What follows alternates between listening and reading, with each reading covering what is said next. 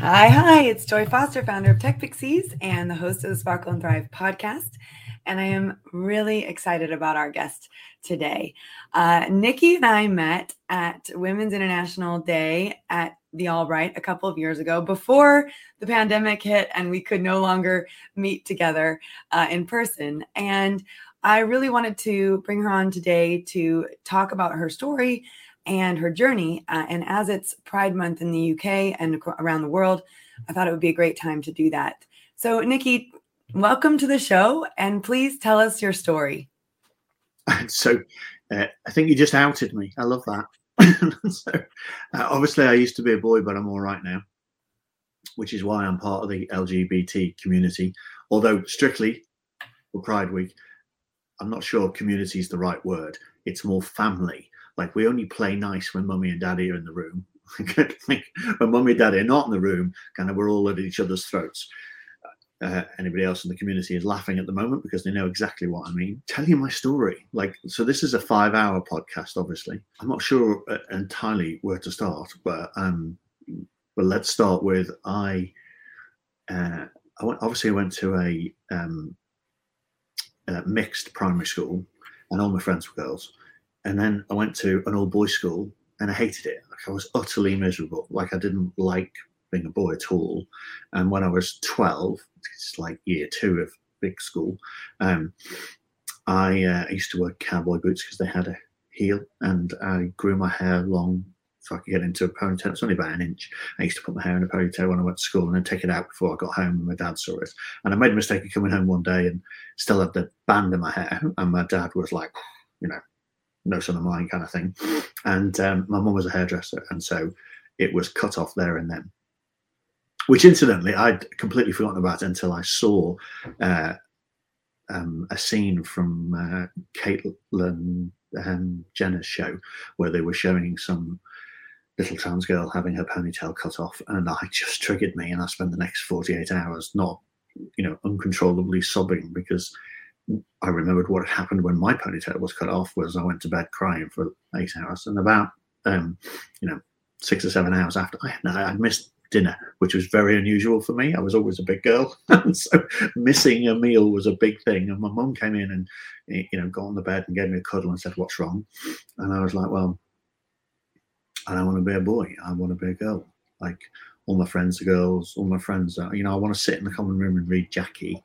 I don't want to sit in the common room and bullshit about football. I'm not really interested in all that kind of, never have, never been, can't really do it. When men get together and talk men stuff, I was like, okay, do you realise that there's a thing called life happening around you? I just can't stand it. And I definitely don't like the chest beating and all of that kind of, I just hated it. And so my mum, who I think was quite smart, really. This is 1984. She gave me a cuddle for a bit, and after about 10 or 15 minutes, and she thought about the answer, she said, "Well, you can't be a girl for 2 reasons. Number one, look between your legs. You don't have the basic anatomy. Best part about being a woman is being able to give birth, and we're a long, long way from the medical science that would allow you to give birth. So." Because I think I'd said to her, the reason why I want to be a girl is, girls, women, can do anything a man can do, but a man cannot do some of the things that women can do. They cannot give birth. They cannot feed and nurture a child. And, my kids now are will always been the most important thing in my life. And, the lack of ability to be able to develop the bond that comes with motherhood has been a lifelong pain for me, as I suspect for any barren woman would be. But, obviously I had to face that when I was 12, that I was never going to do that. And my mum, very pragmatically said, that's not going to happen. And then she said something that I think is probably even more interesting, which was, it's a man's world, and you're much better off being a man in a man's world. And then when you're successful, do whatever you like. That's really interesting. It is, really. My mum was amazing, really. She was much, she died, unfortunately, 5 years ago. I came out to her by accident, really. She was flicking through my phone this is 10 years ago. She was flicking through my phone and she saw a photograph of me, and I look quite like when I'm made up, like I fancy that I look a bit like my mum. And she saw the photo of me and went, "Oh, who's that?" And I was like, "Oh, I'm sure how to handle that one." I went, "Well, it's me." And then she said, "Well, what are you doing that for?" And this is 10 years ago now, so it's a long time after being 12. And I thought, I was literally lost for words for probably 3 minutes, or it felt like an hour, as I kind of thought through, how do I answer that? And I came back with, it's not very profound, but I did come back with well, because I can, like I don't look stupid. Like, I don't think anybody's looking at that photograph. I don't think anybody's looking at me now thinking, look at the stupid boy in a dress. Like, I don't look bad. I think you look gorgeous. So yeah, that's the right thing to say to any trans woman any time. But it's true, and I felt that way when I met you. I just thought, this is a person who has an incredible light inside them and is being their true, authentic self. And Sparkle and Thrive is all about being your true, authentic self, and that's why I just think you're amazing. It's definitely about sparkling. That's true. She said, "John, there you go, present to myself. Like, nobody else is going to buy me jewelry, so I have to fork it out myself." Oh, we've got a comment from the audience. Oh, already? Yeah, already. It says, "Sending love to you both today. I'm the daughter of a trans parent, really proud of my dad, who's called Katie." Okay, well, thank you. Well done. I like the phrase transparent. Yes, I do too. I really love that phrase. My kids. So I do a bit of stand-up comedy, and so everybody asks me. I have a joke that I tell when people say, "Oh, what do your kids think of your transition?" And my answer is, and I'm gonna offend half your audience now, I'm sure, because I'm sure some of them are right-wing voters. Anyway, so my answer is, well, at some point, I've got 3 kids. That's one of each. We can laugh about that later. What I'm hoping this sends as a message to my kids is that at some point they're going to bring somebody home and say, "We love this person and we want this person to be part of the family." And what this is supposed to say to them, all emotional, is, I don't care whether it's a boy or a girl, or whether it's Chinese or French or German. Well, maybe French. But if you love them, then I will do my best to love them and bring them into the family, with one exception. People think I'm joking, but I'm not. With one exception, and that exception is if you bring a Tory home, you have to have a conversation. And I don't mean it pejoratively. It's not that I hate all Tories. Like some Tories are just stupid, but there is a certain kind of right-wing voter that is so narcissistic and so self-centered, they're not going to look after my child. And I want to kind of sit down and go, like, you do realize that, if you marry one of my kids, like, you have to look after them, or I can polish my gun. Man. So the response to my kids, though, is I say my kids, they're 22, 20, and 17, or 17 going on 40. That's obviously the baby and the baby girl, and she's. We have an interesting relationship. When she was about 12, I was doing the Edinburgh Fringe show, and she saw the photograph of my outfit for the show, and she went, "Oh, Daddy, I had a tartan miniskirt." I say mini, like more like a wide belt. Like, one of the best thing about being trans is no cellulite, which means I wear shorter skirts than a woman my age probably should, because I have great legs. And so my daughter's flicking through her photograph. She said, "Daddy, that skirt's too short." I was like, "Oh, why don't we have this conversation again in 4 years' time when you're trying to borrow that skirt?" 3 months ago, she was like, "You got any tartan miniskirts?" Like, "Oh yeah, 8 colours. What do you need?" Well, I've seen your walk-in closet. It's very impressive. It's so you've seen the one up in Liverpool. Maybe after the show, I'll take the camera and I'll show you my bedroom here, because I'm not sure. I'm on my boat in London, and I'm not sure that cabin is my bedroom with a rail. I think it's more my wardrobe with a bed. Wardrobe with a bed. I love that. Right, so where was it with my story? Oh, yes. So buried it, like 12 years old, listened to my mum. I thought, well, you know, haven't got a womb, can't have a womb, therefore can't have kids. Kids are the most important thing to me. I used to, when I was 16, I used to run the school Christian Union, and we had a pastor from some evangelical church come and ask us all, what's the most important thing in your life? And we're all supposed to say, oh, Jesus. And of course I went, oh, my kids. And it's like apoplexy. It's like, oh, you're 16 and you've got children. I went, no, obviously not, idiot. Like, but I'm going to have kids. It's the most important thing in my life. So I knew that the role for me in life was going to be mother, and that was denied me. So the next best thing was father. And so I literally, from 16 until when I met my amazing wife, I was looking for the mother for my kids, and I was quite transactional about it. Like, I was like, I'm not even going to date this person because they haven't got the right job and they've not got the right attitude. And the first question was, which way do you vote? And the second question is, do you like sailing? Because like, these two things weren't going to change. I was, you know, very lucky, I think, in the end, to find my amazing wife, and we have, you know, 3 amazing kids. And my biggest claim to fame is I've managed to transition without destroying the family, and we're all still together. And kind of, I think we're so again, another joke. You know, we've been happily married for 15 years. We celebrate our 24th wedding anniversary next week. But it's okay. Like, we were miserable for the first 10 years, and then I discovered her wardrobe, and now we're best of mates.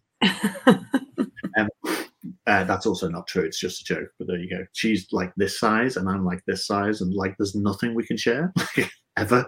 Like, although she continually steals my scarves, and because, you know, they're one size. So I buried the idea of being a woman, like it couldn't happen. Got on with my life, you know, reasonably successful business, kind of reasonably successfully career, 3 amazing kids, kind of got them all through school, the rest of it. And then 10 years ago, I had a business partner who was taking the business. I have a consultancy business, and, you know, this guy had come in and was running it, and we kind of trebled the revenues, and it was kind of hitting 5 million and all looking kind of rosy. And then I woke up one morning, I thought, I don't like the culture we've created. Long story short, I quit. I left my own business because of it, and then decided I would not build a business to sell it. I decided I would stick with a consultancy and just be at that point, a one-man band.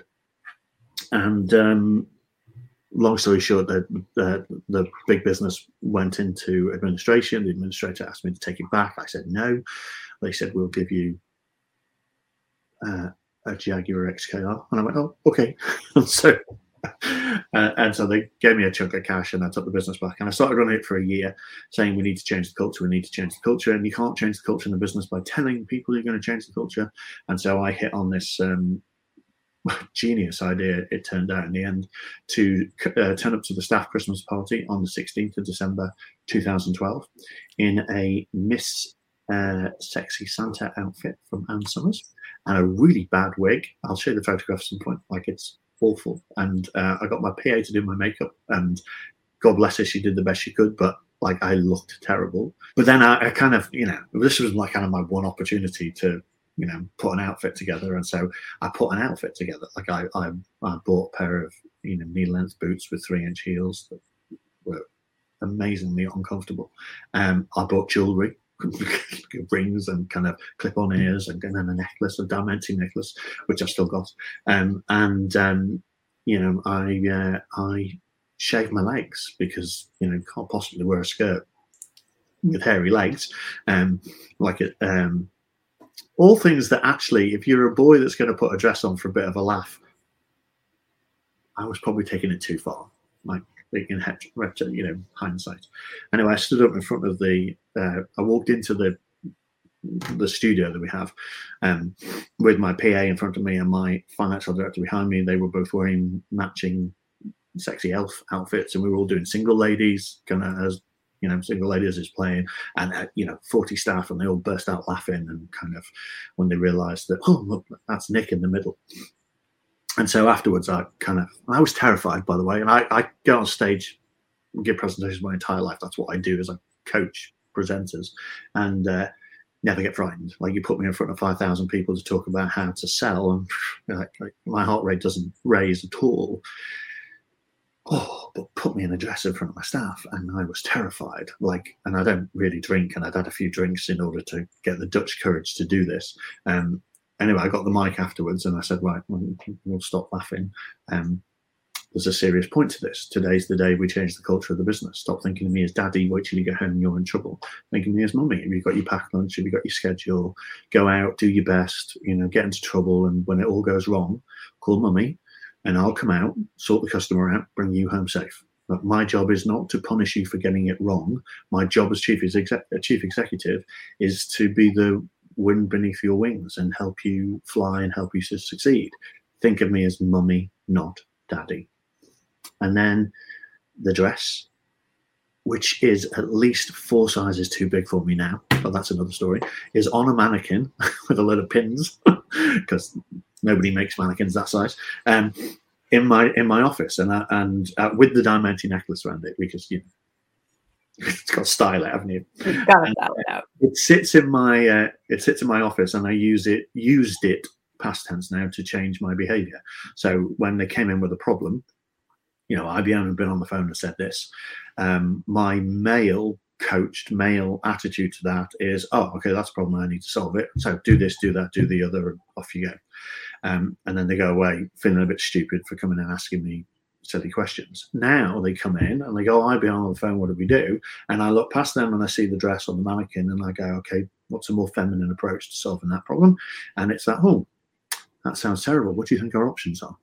And they go, oh, well, we think it could be A or B or C. I go, well, that B sounds really good. And what would you need off me to do that? Oh, well, we could do this, this, and this. Oh, great. Let me know how it goes. Well done. And now they go away with possibly the same answer, but usually, interestingly, not. It's a better answer, one I haven't thought of, but that's great.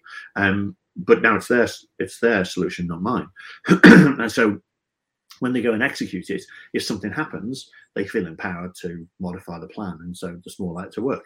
And so as a consequence, the business turned around. We went from, well, I think 2012 we lost 100,000. 2013 we broke even. 2014 we made $250,000. 2015 we made $500,000. 2016 the trend has gone on to the extent where the management team run it. I have nothing to do with the business at all. They run it, and I do other stuff around the outside. So big success story for changing your management style and empowering people by thinking like a woman instead of thinking and acting like a boy. Well, and one of your superpowers is sales, and you believe that sales is feminine. Talk a little bit more about that. Or the future of sales is feminine. Yeah, the future. So there's a big. If I ask people to shut their eyes and think of what a salesman looks like and what a salesman's like, right? Generally speaking, the mental image, the analogies that come to head are, they're a foot soldier at the front end fighting the battle, right? And they're going out and beating the competition and winning the deal and coming back and bringing the scalp, and that's the imagery. And so we have big businesses when they're doing big pursuits, they set up what they call a war room, and in the war room, that's where all the deal team meet, and and that's the mentality. The mentality is it's a fight, and we have to go to battle, and therefore what we need is soldiers, and therefore what we need is this very masculine kind of attitude. Well, I'm not sure it ever worked, but if it did work, it stopped working when Al Gore invented the internet. Like, only people of a certain age remember Al Gore claimed to have invented the internet, but there you go. So, and because of the internet, now, whatever my competitive advantage was yesterday is now on my homepage, and my competitors have all copied it. And so Like, and now, the world's so interconnected. Like, I don't have unique selling points anymore. Like, it's about kind of building relationships, and sometimes we have to work with our competitors, and sometimes a competitor on this bid is our partner on the next one. And so, it's no longer a battle and a fight. It's now much more of a finesse. It's much more of building a community, and in the community are the people who are buying off you, and maybe the people who are selling to you, and maybe your competitors. And it's more of a collegiate kind of community building skills. And then social media has the word social in it. And, that's social selling and social marketing. And they're all community building skills. And at the heart of that, is a much more feminine mindset. I'm not saying you have to be female to sell. Like I'm saying, if you want to be a really, really good salesperson, you have to be a really good listener, and you have to be able to connect. You have to have a high EQ and the ability to connect and build relationships over a sustained period. And that's like a female superpower. It's not a male superpower. Like, it's not about going in and beating the competition anymore. It's about going in and understanding the competition and trying to find a win-win. And so my entire sales career, which, so far spans 35 years, all of the best salespeople I've ever worked with have all been female, and have all approached it as there's a leaderboard, and yes, there's this competition, and the boys all do this. But actually, the girls at the back getting the work done and building the relationships that always put them at the top, because they've understood that sales is not about going in and bragging. And before I transitioned, I inadvertently, I used to use an analogy with salespeople. Like, imagine that, you're being chatted up at the bar. Like, only a trans woman would do this. Only I could come up with an analogy where I'm the woman at the bar. Before I'd ever experienced it. But imagine you're a woman at the bar, and some guy comes up and sits down next to you and says, I'm a merchant banker. I've got a big car. I've got a big boat. I'm going to Cannes for 3 weeks. I mean, I'm this, I'm that. I'm great. I'm wonderful. Do you fancy going out with me? And then another guy comes down, sits down, and turns to you and goes, oh, your hair looks really nice. Have you just had it done? Is that a bit of a tan? Have you just been on holiday? So what do you do for a living? Okay, and where do you live? Like, which one of these guys are you going to give your phone number to? And anybody who says it depends how big the car is, like, shame on you. Shame on you. I get that. But it's not Ferrari, right? It's just a Porsche. I've never met a nice Porsche driver. Like, there you go, just putting it out there. Like, I'm sorry if some of you own Porsches. Me, I've never met a female Porsche owner as well. There is nothing that says I'm a little bit inadequate elsewhere than a red Porsche. I'm just saying. Like, well, I won't tell you what our last car was then. Well, there you go. Probably a Cayenne. It's fine. You've got kids. It's okay. It's those little red things. I've got a red Boxster. I'm successful. No. Anyway, I've been using that analogy for 20 years. Like, that selling is not about you and how great you think you are. And if you turn up and throw up, let me tell you why we're the best thing. Let me tell you what we do and how we do it and why we're the best thing in the world. Like, that doesn't work. What works is turning up and going, so what problems have you got? You fix them. That's what selling is about. And it's a much more feminine approach. Obviously, it's easier to find feminine approaches if you look for females or trans females, because we just think differently. And there is some science behind that. In fact, actually, when you put a human brain under a CAT scan and you give it problems to solve, in a brain that has been brought up as male, because transgender is kind of really interesting me. But what happens is you can see the synapses flying in the hemispheres. And what happens in a male brain is the left brain talks to the left brain and the right brain talks to the right brain. And there's very little interhemispherical kind of connectivity. Whereas in people who have been socialized as female, there's lots of interconnector. And that's so, well, then given the neuroscience stuff that I love, that makes so much sense and is really interesting. Yeah, I also want to have a little spiel on stage about the Victorians used to believe that women were not as bright as men because for two reasons. Number one, their brains were bigger. I don't think that's true. I think the brains are the same size. It's just their skulls are thicker. And but anyway, but they used to do tests where they would get simple maths problems to two different genders, and the men would come back with the answers quicker, and they would therefore assume that that was a sign of intelligence. But actually, I think what happens is when you say to a boy, what's 2 + 2, the answer is 4, right? And there's a competition to get it out before the other boys, like 4, 4, 4. Whereas you say 2.2, what's 2 + 2 to a woman, the answer is 2 what? Because if that's 2 + 2 kids, I'm not involved. Oh, you mean numbers? Oh, yes, the answer is 4. Right? I'm just like, and the neuroscience backs it up. Like when you ask a question to a woman, it sparks off the other hemisphere, and it's like, well, we have to put that in context. And so women have a tendency to think about a problem more holistically and less kind of, bluntly than men. And that's the skill we want. Like that's what builds communities. That's what builds, men ignore an awful lot of visual clues from people. So they'll say something and completely miss that didn't land very well. Mm-hmm. Whereas all the women in the room go, oh, she didn't like that. Oh, that didn't go down well. And all those cues that you're picking up, that's their life skills, their sales skills. Like women, like I have a big passion for women who have been out of the business environment for 10 or 15 years because they've been bringing up kids. The current, most of the common view right now is, oh, well, their business skills have retarded, and so they're not fit for work, and they can't come back, and their confidence is low, and their confidence may be low, but actually what they've been doing for that last 10 or 15 years are exactly the skills that we need in the workplace that we don't have at the moment. Their organizational skills are better. Like, honestly, getting 3 kids to school with their packed lunches, like before 9 o'clock every single day, like, that's a major task. Like getting 3 men into the boardroom to make a decision is, easier than that.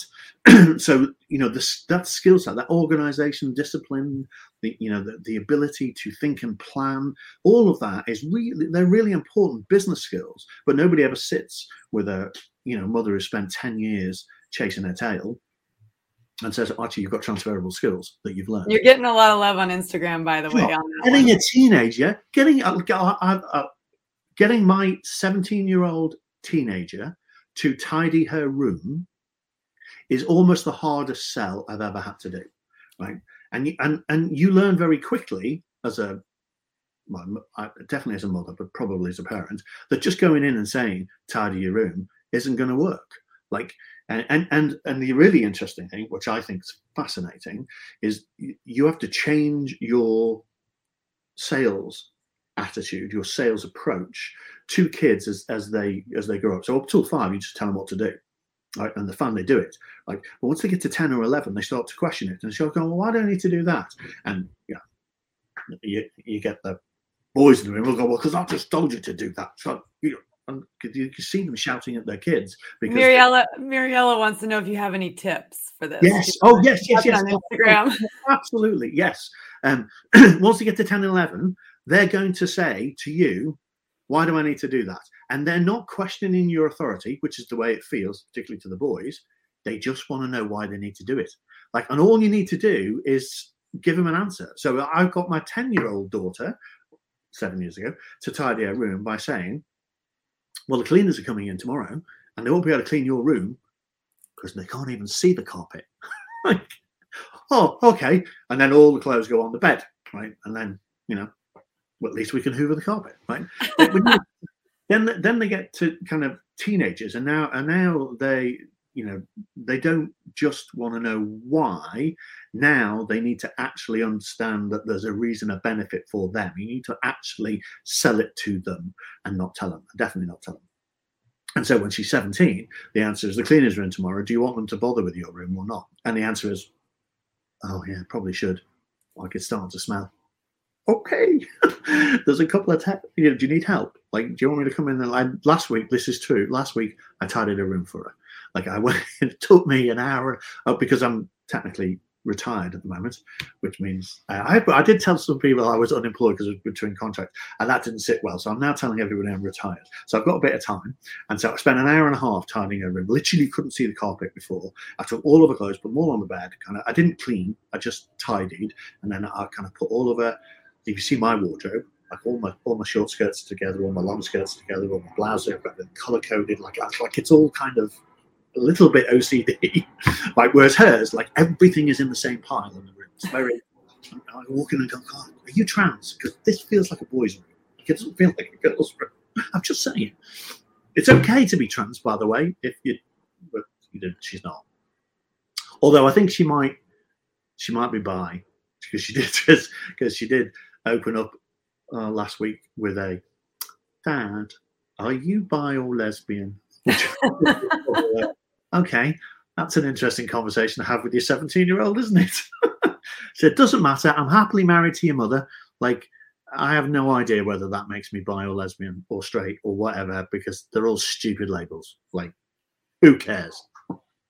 Anyway, so I think we've gone off. I was saying the future of sales is feminine. I think you made a really great argument for that, which is I totally agree with. And I think sales is one of the areas where women feel underconfident, and I think that's interesting given the fact that they've got all the great skills for it. And I think it's the same way with social media. I mean, that's one of the reasons that I started Tech Pixies, was to help women feel confident with technology so that they could go and use technology to make the world a better place. And I ran a social media crash course yesterday, and I asked everybody, okay, so what would you love to use social media for?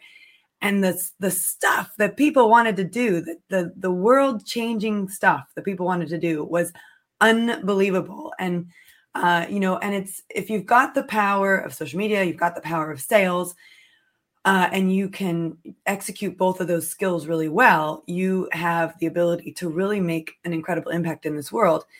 What do you think stops women from using those superpowers, and how can we help them to really lean into those superpowers and start believing in themselves and start using it to change the world? Let me answer the question a bit obliquely. Right. So I think the thing that's interesting, well, I find interesting, but can't assume everybody else does.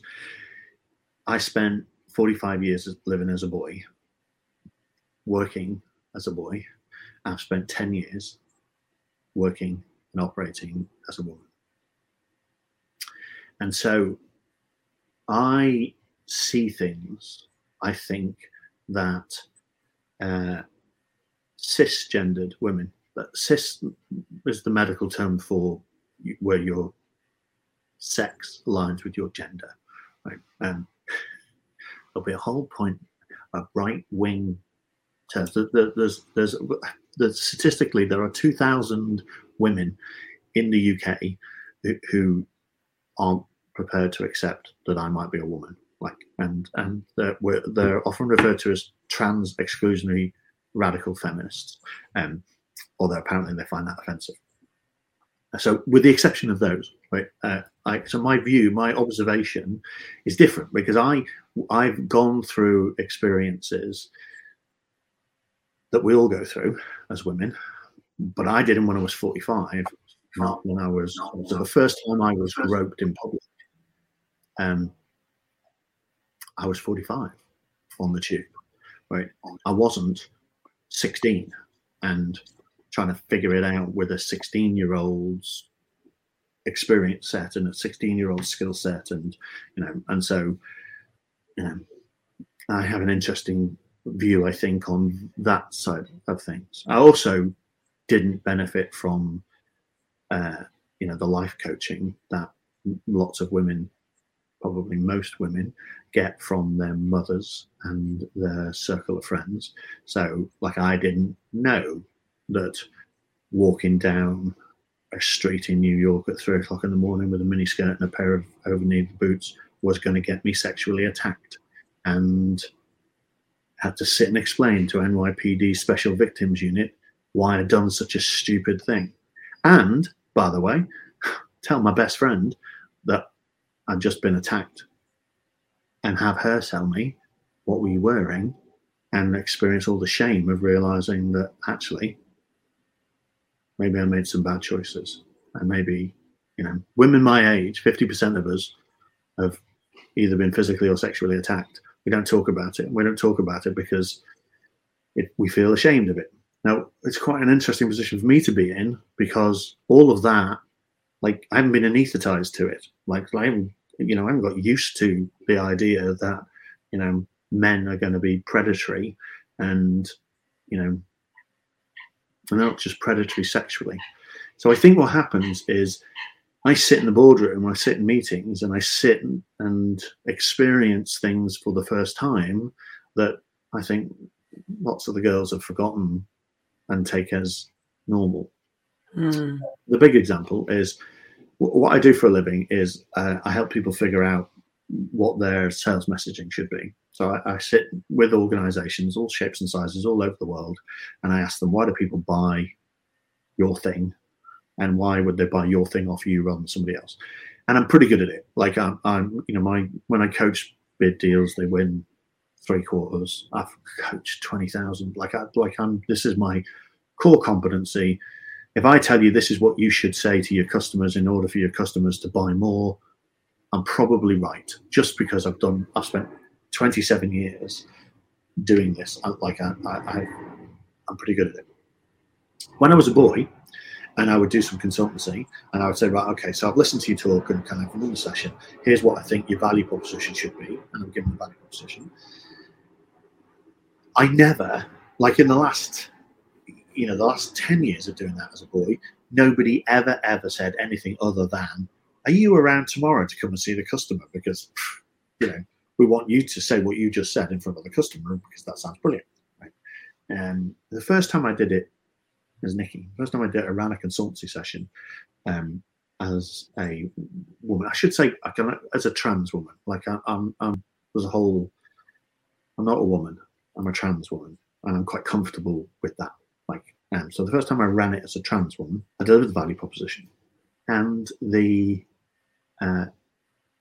lead client, the sales guy, was actually with HP, big deal we were bidding for like 10 years ago, and he said, for the first time in my life, he said, I'm not sure that's right. Wow. And I was like, okay. So I did a very male thing, which is, are you paying me £8,000 a day to tell you what you need to do to win? Like, I win 75% of the deals that I coach. I've been doing this for 30 years. I've done 20,000. I am the best in the world at this. Of course, that's what you should fucking say. Like, which is a very male response, right? And of course, he went, oh, well, gosh, you're right. Right? I had to bully them into it. And then, wow, that's so interesting to live both of those experiences as the same person saying the same thing. Yes, absolutely. But it gets better, I think, because it happened 2 or 3 times. And then I was sat down with one of my mentors is my lawyer, Heather, who's amazing. Like, and she, she's been my lawyer for 30 years, and we got on like a house on fire. And I sat down with her over dinner. I said, I can't believe this. I said, when I tell people, when I give people my advice, like all these men are kind of pushing against it when they never used to do that. And she said, well, welcome to the sisterhood. Like, wow, the way it works. And I was like, well, so I keep having to defend it. And she went, oh, not sure that's going to work. That's a very boy way of, you're bullying them. That's a very masculine approach. I said, well, what should I do? And she said, well, I don't know. Like, you can find your own way, but there has to be a more feminine approach to that. So I went away, I thought about it, and the next session I ran, where it happened, I said, this is what you should say. The male in charge went, well, I'm not so sure. And instead of going to battle, I stepped back and went, oh, okay, so what would be better? And there was this little stunned silence when he thought about it. And he went, well, no, I guess it's probably okay. Oh, okay, great. It was as easy as that. I now call it my judo mind trick. A little bit like, when Obi-Wan says, these are not the droids you're looking for. Droids you're looking for. Right? So I now teach it to people. I teach it to women. I kind of sit down and go, like, here's what you do. Like, you don't, when you want your idea, to get your idea across. Like, don't put your idea out and defend it. That's a very male. We teach men to do that. Put their idea out, get behind it, defend it, kind of push the idea. No, you don't need to do that. You need to judo mind trick. Okay, so here's the idea. What's better than that? Like, how would that be better? What else could you do? And before you know it, they've all coalesced around the idea. Maybe they've improved it, or maybe got better at it. What I found is my win rates have improved.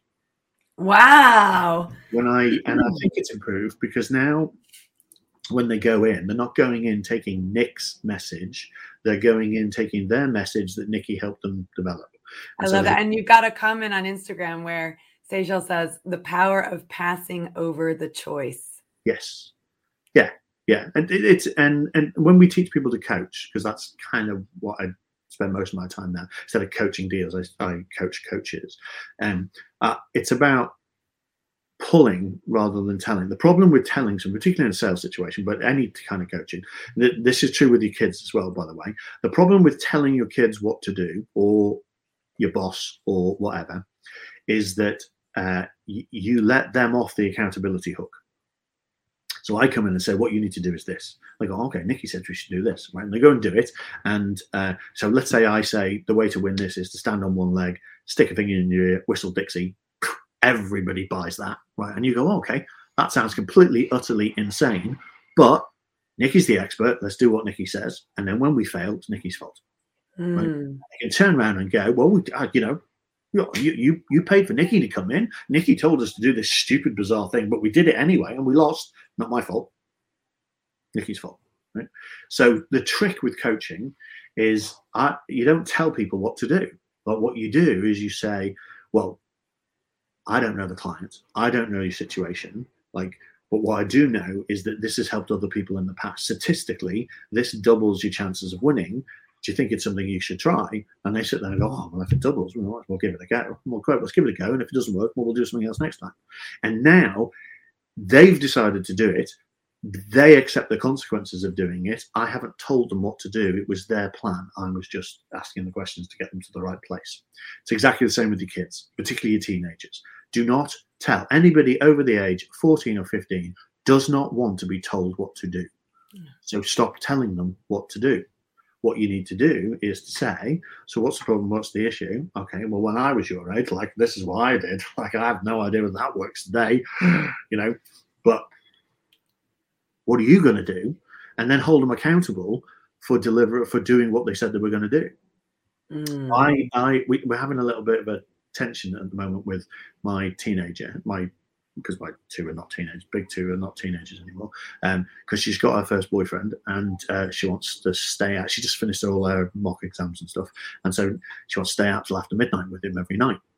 And of course, my wife, who's a very kind of traditional Catholic, that's outrageous. We can't do that. She lies awake worrying. And so my response to it was to, when my wife wasn't there, was to sit down with my daughter, 17-year-old, and my 20-year-old son who's living at home at the moment, and said, listen, guys, looking mainly at my 20-year-old, I need your help. And Ed looks and goes, oh, what? I said, well, when the two of you are out at night, your mum doesn't sleep. And she's a GP, she's working really hard, and it's kind of like, we need to get her to sleep. And so will you do me a favor of, when you come home after midnight, make sure you go into our room to let your mother know that you're in the house and you're safe so that she can sleep. Ed looks at me and goes, I'm in bed at 10 o'clock every night. I went, oh, really? And then he looked at me and went, oh. And he turned to Rachel and went, Rachel? And Rachel went, yeah, okay. And then last night she came home at 11. Mm-hmm. Because she felt more comfortable going into the bedroom to say to her mum, I'm home, when mum was still awake watching telly, than leaving it till midnight. So don't, once they get to 14, 15, I think you have to stop issuing instructions.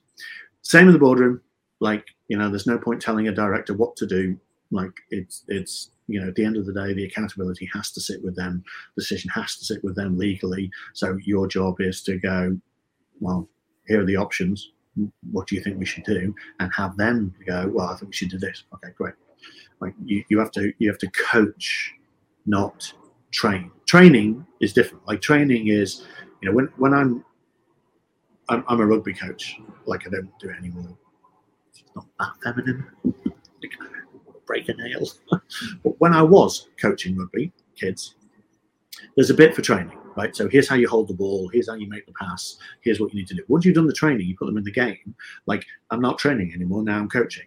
And so my job is not to stand on the touchline like the parents and scream at them. You missed this, you missed that, move it left. I like all that rubbish, like which doesn't help because they're in the game, the adrenaline is fucking last thing they're listening to is, the stupid idiot father on the touchline who thinks he knows more about everything and therefore is the perfect rugby coach but won't actually put a pair of boots on and coach, that guy. The one who's going to sit in the bar afterwards with 3 pints discussing how these 11-year-olds are going to, no, my job is to watch the game. Not look for the mistakes, because when they drop the ball, do you know the thing about kids? They know they dropped the ball. They don't need anybody to say, you missed that tackle. Like they do not. Tackle. Like my job is when they put the good tackle in, is to be on the sideline next to little Jimmy when little Jimmy's put the tackle in and go, Jimmy, well done, mate. Let's have some more of that. Get back in the game. Good play, sunshine. Go for it. And they pick themselves up and they go and do another hard tackle. And it's great. Like, great pass, great catch. Sarah, like you just caught that ball. That was fantastic. Brilliant. Let's have some more of that. Well done, sunshine. And then at the break, I've got my list of everything. Every team member has done something good. And my break is right. Okay, so Jim, this was brilliant. Love the way you did that. Let's have some more of this. This was fantastic. Claire, that was good. Like, that's your job as a leader. That's your job as a manager, is to list all the things that the people who work for you did today that was amazing and tell them and say thank you. Don't list all the things that went wrong. Yeah. Because who cares? Like, you don't. That's a skill you have to learn as a manager, I know for sure. I didn't start out that way. We've got a great comment here from Gail, which is nice link between coaching and accountability and taking responsibility. Totally agree that this is also great for teens. Natural consequences also. I love that. So that's yes. And I think the really important thing for teens is you have to let them make their own mistakes. Like we can't protect them. Like, my middle child's just broken up from his long-term girlfriend, and it's heartbreaking to watch. Like that, like we're all kind of dancing around in broken glass at the moment because he's literally had his heart broken. You can't stop it. Like. There's nothing you can do about it. And the sooner I think you realize, or the sooner we realized that, kids have to make their own mistakes. And what we have to do as parents is, I think, to make the environment, make it safe for them to make mistakes, so that those mistakes and then help them figure out how not to make those mistakes again by asking the right questions, like not kind of, pointing the mistakes out to them. Oh, that was stupid, wasn't it? Like that's not. I don't think that's particularly good management or particularly good parenting. Teenagers are, it's like, I look at my kids and think, I'm really glad that I live my life as a woman now.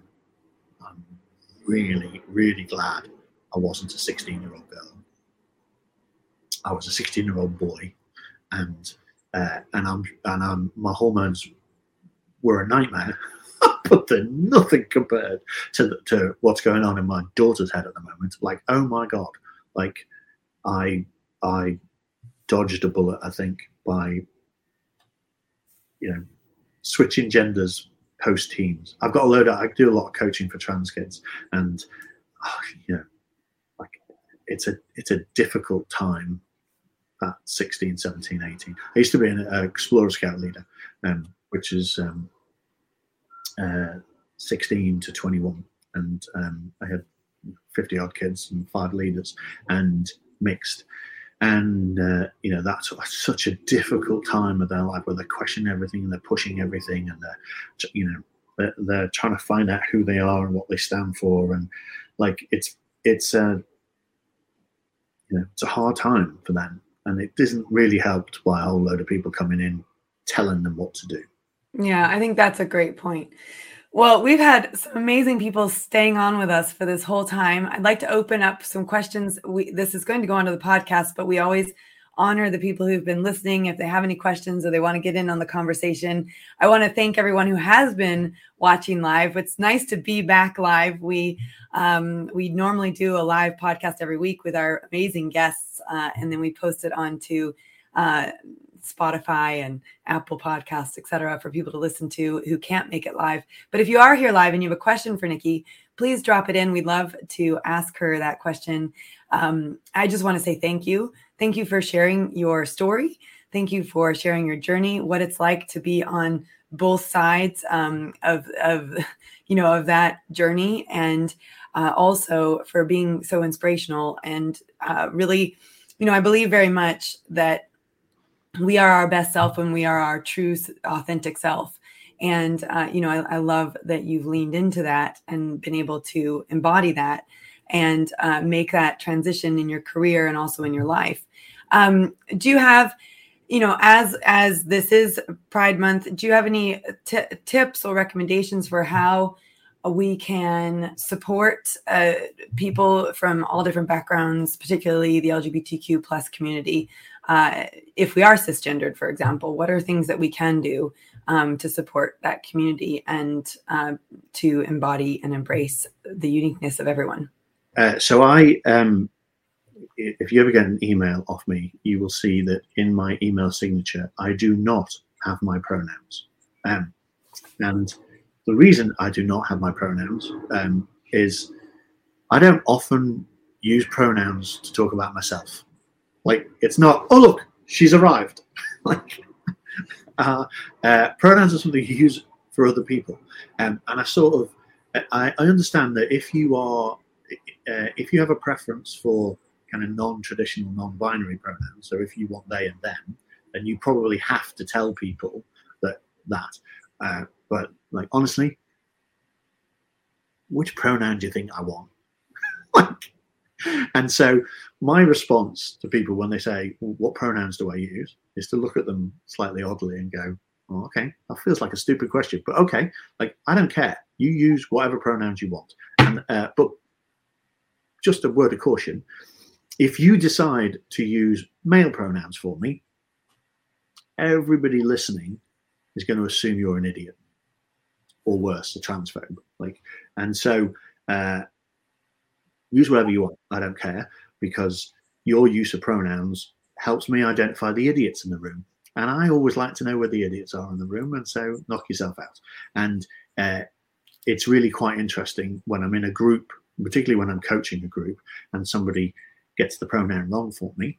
Like, they don't like being laughed at. And it's not me laughing, it's everybody else around the room. Like, because they know I've already said this. Like, they're not, it's not that shock of, oh my God, we might have offended Nikki. Nothing offends Nikki. Like, but this guy is just labeled. It's always a guy. It's always a man. Like a guy that says he. Yeah, like, it's always a man that says that insists. And usually Uber drivers, by the way. Like, there's something in, I don't know, just before they put their hand on your leg and go, I don't put my pronouns on, but all my team, I would never ask anybody to do it, but all my team all put their pronouns on their emails. And I think the reason they do it is they're trying to tell me that it's okay that mine have changed. So the reason why people put she and her and him on their emails has got nothing to do with what they want to be called.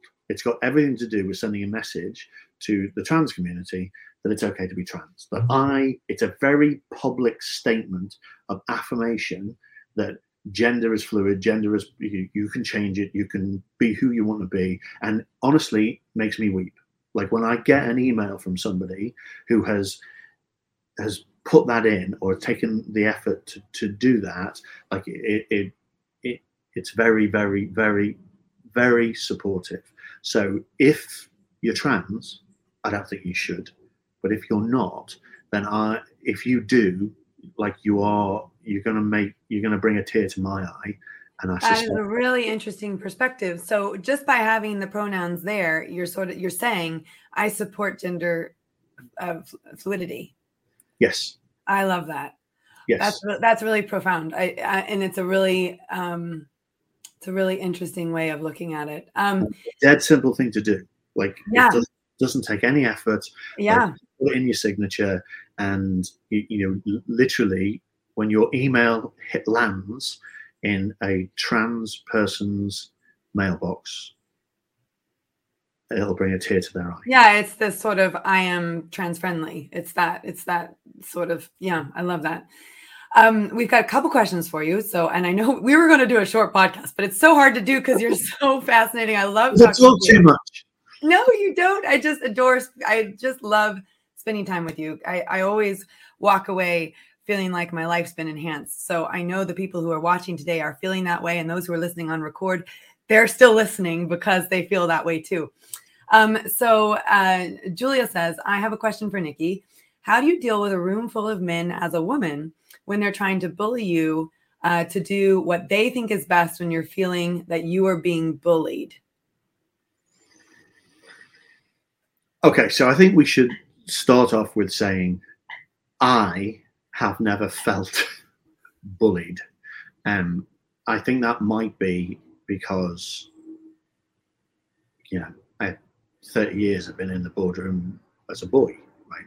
And so I can't speak from experience because it just doesn't happen. I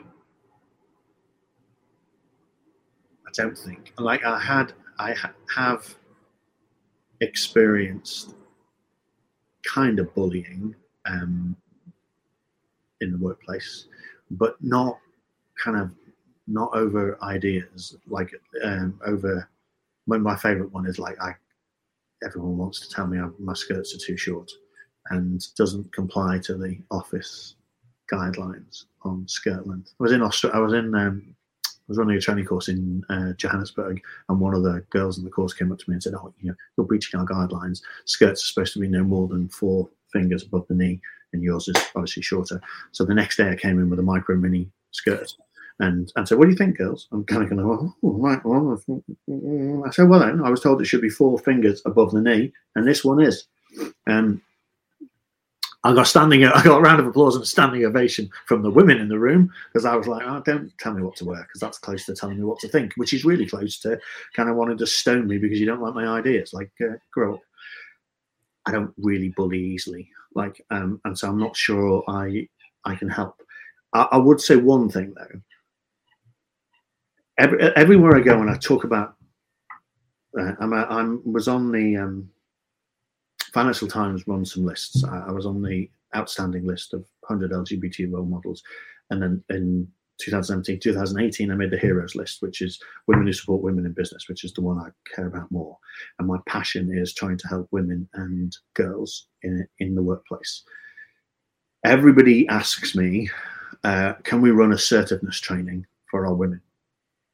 Like, the one thing that stops them getting promoted and stops getting their ideas is that they're just not as assertive as the men. And my response to that is, I don't think we should do that. Like, I think the problem in the business, most businesses, is that we have far too many assertive people trying to assert their opinions. And more assertive people in isn't going to work. That feels like what we're trying to do is turn women into men in order for them to be successful.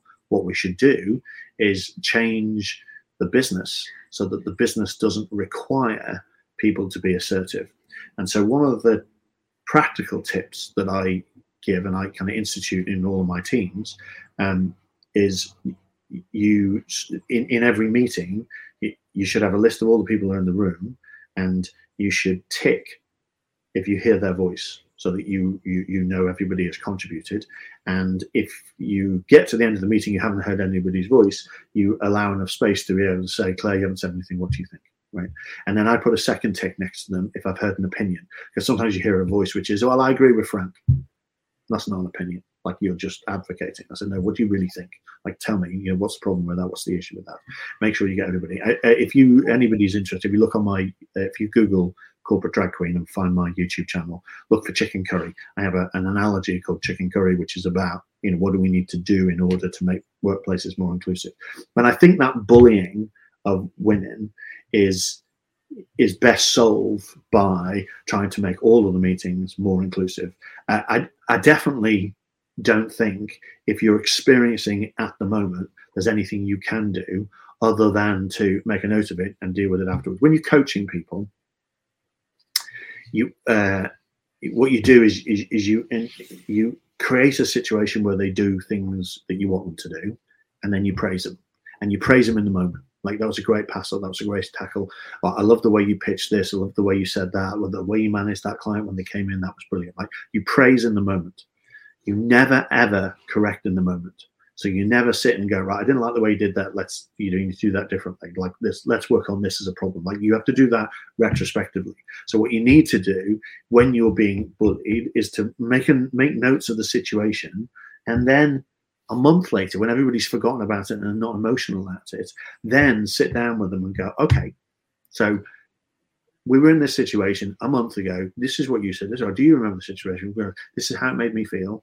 Like, this is where it put me, right? And, I'm wondering if we can find a way of working together where I can, in a very polite way, tell you when you need to shut the fuck up, or, Yeah, but you're talking, Eve Rodsky wrote a great book called Fair Play. And one of the things she talks about, this is about a relationship conversation, but she talks about high cognition, low emotion. And when you're having these tough conversations, you want to have high cognition, low emotion. But I love how you said that, like, okay, if we're in this situation again and you do this to me, how do I deal with it? We've, Annette Shaw, who's watching, she is actually a coach that helps people who've been bullied in the workplace kind of recover and come back from that. She's now a laughter yoga coach. And I love that about her, that she brings a laughter yoga coach. Yes, she's a laughter yoga coach. I love that. I love that. Like, I have 3 hours of comedy, none of it clean, by the way. Like, I can make people laugh. Yeah, so she knows the healing power of laughing, from coming out of all of that. There's one more question here from Gail, and then we'll wrap it up. I just want to really acknowledge you for taking the time today to be with us.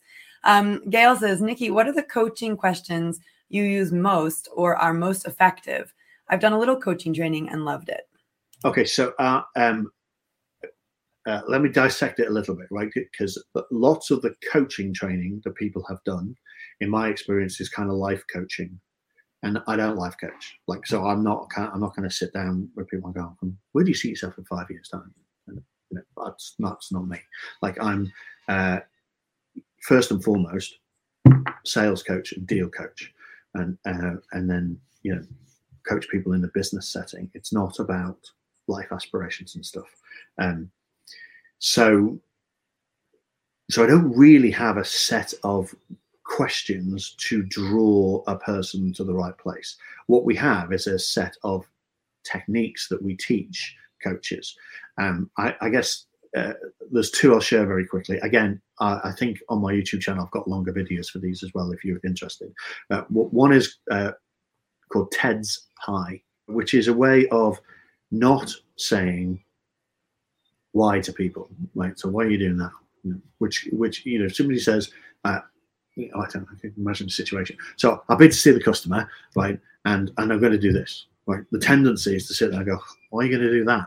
And the problem is, asking that question that way feels pejorative. It feels like I'm saying, well, you're an idiot doing that's the wrong thing to do. Like, don't do that.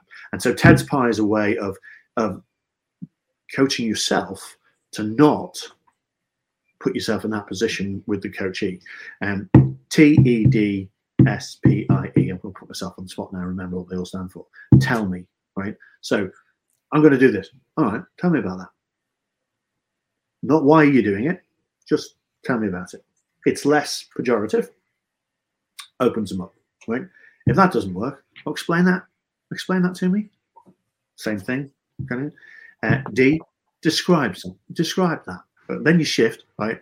So once I've opened them up with TED, now I want to narrow them down with Pie. So precisely what you're going to do.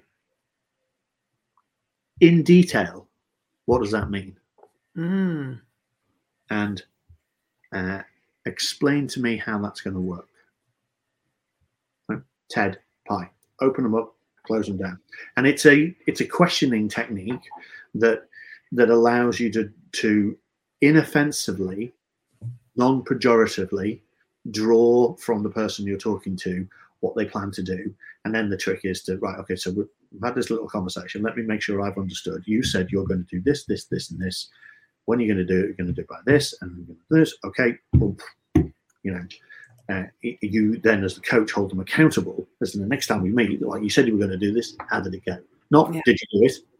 Because that's pejorative. Okay, how did that work? Like, what are you going to do about that? And how are you going to do this? So that's the first one, Ted's plan. The second one is we do, after every meeting or every interaction, we do what we call a micro review. This is straight from the RFU handbook. Like, I partner with them to develop business coaching courses. And the micro review is something we learn on the pitch, but then we take into the boardroom. And a micro review goes like this. Joy, what was your objective for this podcast today? Okay, first question. You tell me what your objectives are. Go on, Joy. Tell me, what was your objective? My objective was to share someone's story who'd had a transition from a male to a female, and to shed light on that. Okay, great. So if that was your objective, second question, how do you think you performed against it? I think we did it. Okay, great. Next question, really most important thing. If you were going to do one thing differently, what would it be? Oh, gosh. I don't know. Probably would have promoted it more, because look at all these amazing people who are here that love what you're talking about. And we should have really bigged this up and had more people here to experience this. Okay, that's a micro review. What were your objectives? How do you feel you achieved against them? What's the one thing you would do differently next time that would make it better? Like, if what you do is institutionalize that micro review into every interaction you have with everybody, but what will happen is you will force the other people, as a coach, you force the other people to constructively work on the things that worked well and get better. And that's the focus. And I believe that's a life skill. I think what we have a tendency to do everywhere, it's a very father thing, like, what went wrong? What did you mess up? Like, what are you going to do about it? That doesn't help. What helps is, what's the best thing that happened today? What are you going to do more of tomorrow? What's the one thing you would do differently? If you did it with kids every night, like, I come home from school, like, what did you fail today? Oh, I failed my maths test. Okay. Right. What was the best thing that happened today? Oh, I passed geography. Okay. What was it you did to pass geography? Like, I did this. Okay. So, thinking about maths, what's the one thing that you could learn from what you did with geography that would make maths better? Oh, I guess I could do the homework. Oh, shit. Oh, good idea. I tell you what, why don't we have a chat about it next week and see if you've done more of the homework? And what you're doing is you're coaching them without telling them what to do. They're figuring it out themselves. It's called a micro review. It's 3 questions. What were your objectives? How do you feel? Not what do I think. Like, what I think against your objectives is irrelevant. That's not like it's you. I want you to think about whether or not you achieved your objective or not. And then, what's the one thing you would do differently, either to improve it or to help you achieve the objective next time? And then I love that. And go, next time we do these things, I'll send you an email a week before going, what are you doing about promotion? Do you need help? Is there anything I can do to help with it? And then I'm a good coach, aren't I? Because I didn't just have the interaction. I've actually remembered to do the follow-up, and I've remembered to do we like a day, a week, a month follow-up, because mnemonically that works. I love that. Annette says, what is your YouTube channel? So it's just Nicky Take, NICCITAKE. I think you'll find it. But actually, if you just Google corporate drag queen, I am the only one. It's every photograph, every video. Like, you can't miss me. Drag, by the way, stands for dressed as girl. The opposite of which is dressed as boy. And the reason I don't do it anymore, because that's very drab. In my case, drag stands for DRAG, Drive Rapid Accountable Growth, because that's what I do. I help organizations grow by making the straight white men who run them feel a bit uncomfortable. I'm going to drop that into the chat for those of you who are here. And obviously it's playing on there. You wrote my channel. Oh, right. So that video she just took about that video that's playing is actually me singing a song. So got a lovely story behind it. And as the video flows, we put up all the names of the trans people who've been murdered for being trans over the decades. But when I wanted to record the song, it's written by a band called River City People in Liverpool, and it's called Huskinson Street, which is where the prostitutes were in the 80s. And I wanted to record it, so I tracked down the singer, Martha Anderson, and she's living now in the States and kind of married, and anyway, I reached out and said, I want to record this song, and she said, oh, that sounds brilliant, but it's not my song, it's owned by the other two members of the band who have a recording studio in Liverpool. And so I reached out to these two brothers and said, is it okay, I want to record a version of this, and they said, yeah, so do you want to come and use our studio? And I said, well, yeah, I was going to pay for this, so I paid to go and use the studio. And then he said, oh, do you want us to do a backing track for you? I thought, well, that would be really nice. So the original band, like 30 years after, got back together to record the backing track for me. And then and I went into the studio and I kind of recorded it. I'm not a very good singer. It took a long time. Like, depressingly, we had 10 minutes at the end, and my 22-year-old, who is a good singer, went in, grabbed a guitar, did one version of Look Back in Anger. And when he finished, the engineer turned to me and got, oh, that's better than the original. I was like, oh! So my kids have all the talent, not me. So we put this thing together, and then when we recorded it all, we put it out. And then they were all very cute with their social media, going, oh, it's not a bad version. I really like the way she's done the woo-woos. But the song is about prostitution, but it has this fantastic line in it, which is gems that the future will hide. And originally, when they were writing it, that bit of poetry is about watching these young girls selling their bodies on the street. And I kind of use this, stretched metaphor to young trans people who are getting murdered for being trans. Like, they are gems that the future will never see, because people are killing us because we like to be pretty. Well, it's a depressing note to end this. No, it's not. I think that brings home exactly why we're doing this interview, is to raise awareness and to increase compassion and empathy and connection. And I think we've done that today. So thank you, Nikki, for being here. Thank you for sharing your story. Thank you for all the amazing sales and coaching tips that people will have picked up along the way, as well as parenting teenagers tips, which we all need right now. Well, those of us who have preteens and teens. But, as Katie says, it's an important topic to talk about, and I'm really glad that you helped us shed some light on it. Thank you for being here. Thank you. Let's connect. I'll leave you with one last thought. Please do. Every morning, I wake up and I have a choice. And I can choose whether to step out in the world looking like this or to step out in the world looking like a boy. And every single day, I choose to be a woman. And I think every woman should think about that. Because, you may not feel you have a choice, but if you have the choice, this is so much better than being a boy. I love that. Thank you, Nikki.